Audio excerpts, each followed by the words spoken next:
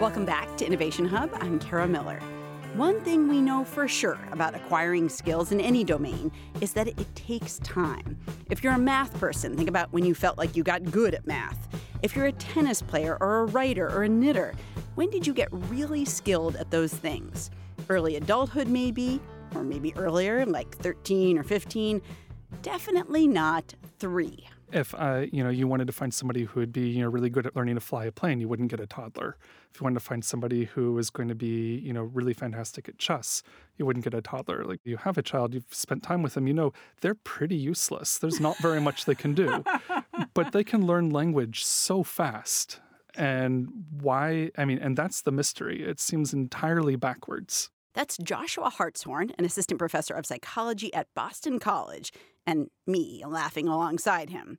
The mystery he's talking about is a curious one, because everyone knows kids are good at learning languages, but we don't really know why, and we don't know when that ability starts to diminish.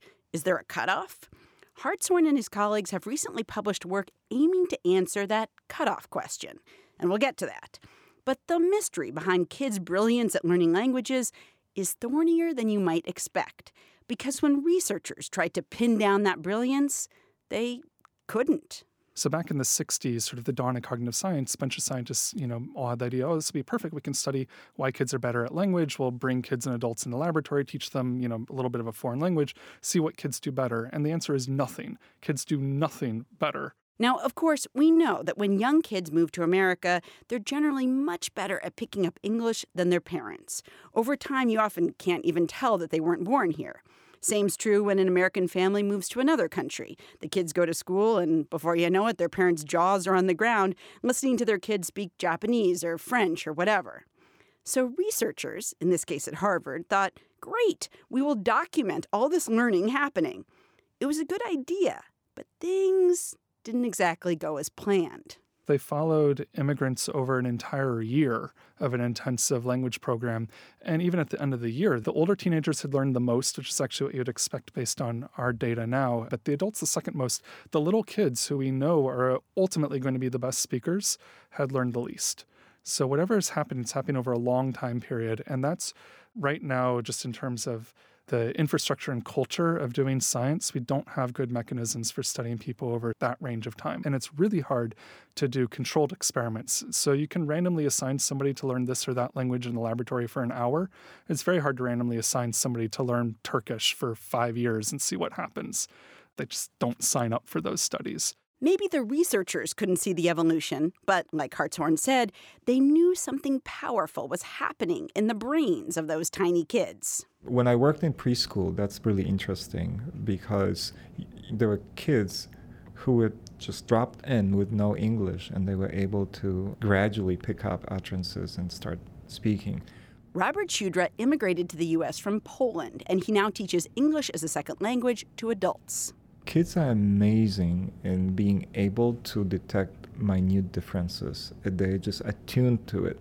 So there I was spending all those years learning English, and kids could tell, even though they were, let's say, 4 years old. So I spend more time learning English, and then there's a 4-year-old who can, precisely pronounce a word that I have struggled with after years of studying.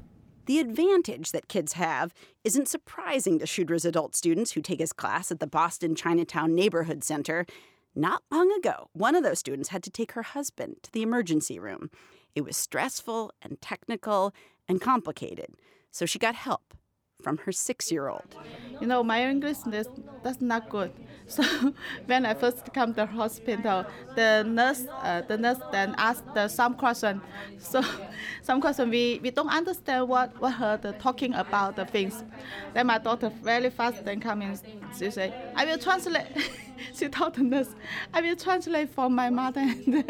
Part of the reason you've got 6-year-olds translating for their parents at the hospital is that if you spend a little time with English learners, you can see why they'd need help. English, not to put too fine a point on it, is a nightmare. Take the word vegetables, which Diego, who hails from Colombia and is also a student at Boston Chinatown Neighborhood Center, is trying to learn.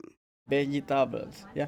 But differentiation vegetables for me was hard because I don't The practice every day, vegetables, I can do it. To be fair, English isn't unique. Try learning tones in Chinese or verb placement in German. Pretty much every language is a nightmare. There's many reasons to believe that language isn't learnable. Pretty much the only reason to believe that it is that people do. But there's, lots of mathematical proofs that it shouldn't be possible, and it's not actually entirely possible for just about anybody except for young children.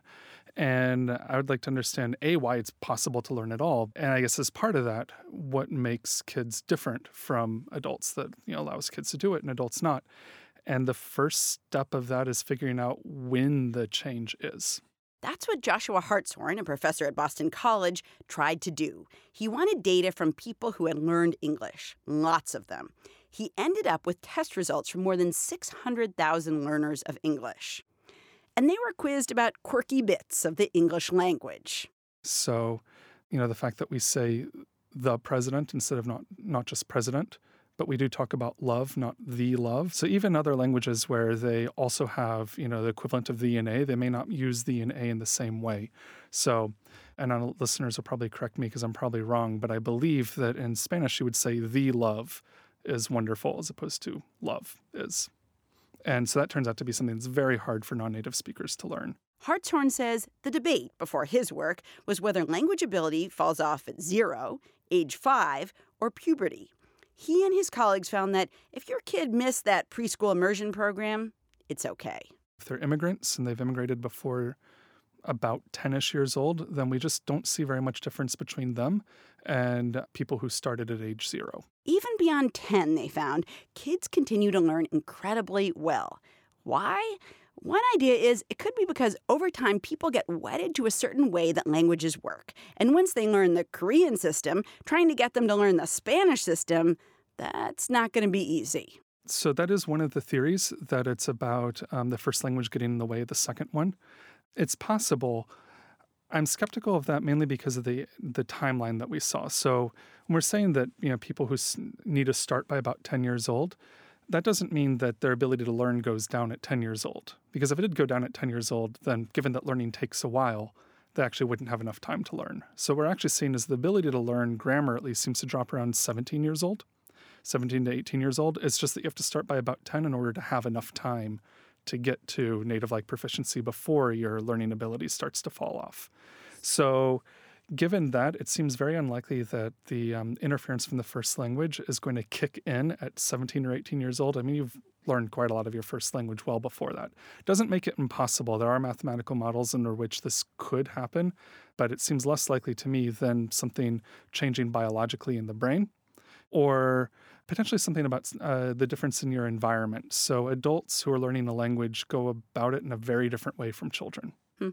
So I wonder about your view on this. There has been in America a rise in Mandarin immersion and Spanish immersion preschools. If you learn Mandarin in preschool, but nobody at home, let's say, speaks Mandarin, do you think that's still an important step towards speaking Mandarin yourself? It depends. So I actually haven't seen the research on how this turns out. One of the things that people run into is, again, what you want your kids to do and what they want to do aren't always the same thing. And something that a lot of bilingual households run into is, so usually there's, in a bilingual household, if you're not living someplace like Catalonia where everybody is bilingual, you have a home language and then the dominant community language. And once the child figures out that their parents speak the dominant community language, they'll just stop speaking the home language. Because children are not that interested in doing what their parents do. They're interested in doing what their friends do. This is why they don't grow up with the accents of their parents. They grow up with the accents of their friends. So if there's other kids speaking the language, then they'll keep speaking it. If there aren't, that usually doesn't go very well. And so one of the problems I think with immersion programs often, not just in America, but elsewhere, is if all the kids speak a community language, that's what they're going to speak on the playground, not the thing that they're being taught in school. So to that point, we heard from the ESL teacher before, and I want to play you another clip from him, which I thought was really interesting. And I mean, of course, when we think about language acquisition, we think about the brain and, stages that the brain is going through and kind of this linear thing. But he sort of makes his argument that it goes maybe beyond just capability to drive. Like, what's your drive to learn the language? And let's take a listen to that. If you have somebody younger, it's different because they need to fit in. They need to become part of and integrate to a much greater extent than somebody who comes here who's older. So the stakes are a little bit higher. And we talked to a Chinese student in the class who said, for the first little while when I was here and I couldn't really speak English, I just shopped in Chinatown. Like I just kind of shopped at places where I didn't have to really go outside my comfort zone. I could speak Chinese to them and that'd be fine. But I think it's really interesting what he identifies, that it's not just like a biological thing. It's also this kind of pressure to fit in that maybe older people don't feel. Yeah, so I think that's got to be part of it. The question is sort of how much. It also doesn't have to be like an either or, in the sense that, why do kids want to fit in so much? That if that is biological, that can be like the mechanism that results in the better language learning, and then sort of like everybody is right. But I think one thing that kids don't have control of that adults do, which I suspect is really important, is that children have a lot less control over their environment. So again, like the child cannot choose to only hang out in Chinatown. Like they're in the school that they're in, they've got to make friends there. But yes, you absolutely as an expat can just hang out with other people who speak your language and avoid the rest of the community a fair bit of the time. And since that's so much easier and adults are busy doing other things, a lot of people are going to go that direction. Certainly my non-English languages would be much better if I committed to really speaking them all the time. And I don't. That's Joshua Hartshorn, an assistant professor of psychology at Boston College. Josh, thank you so much for being here. Well, thanks for having me.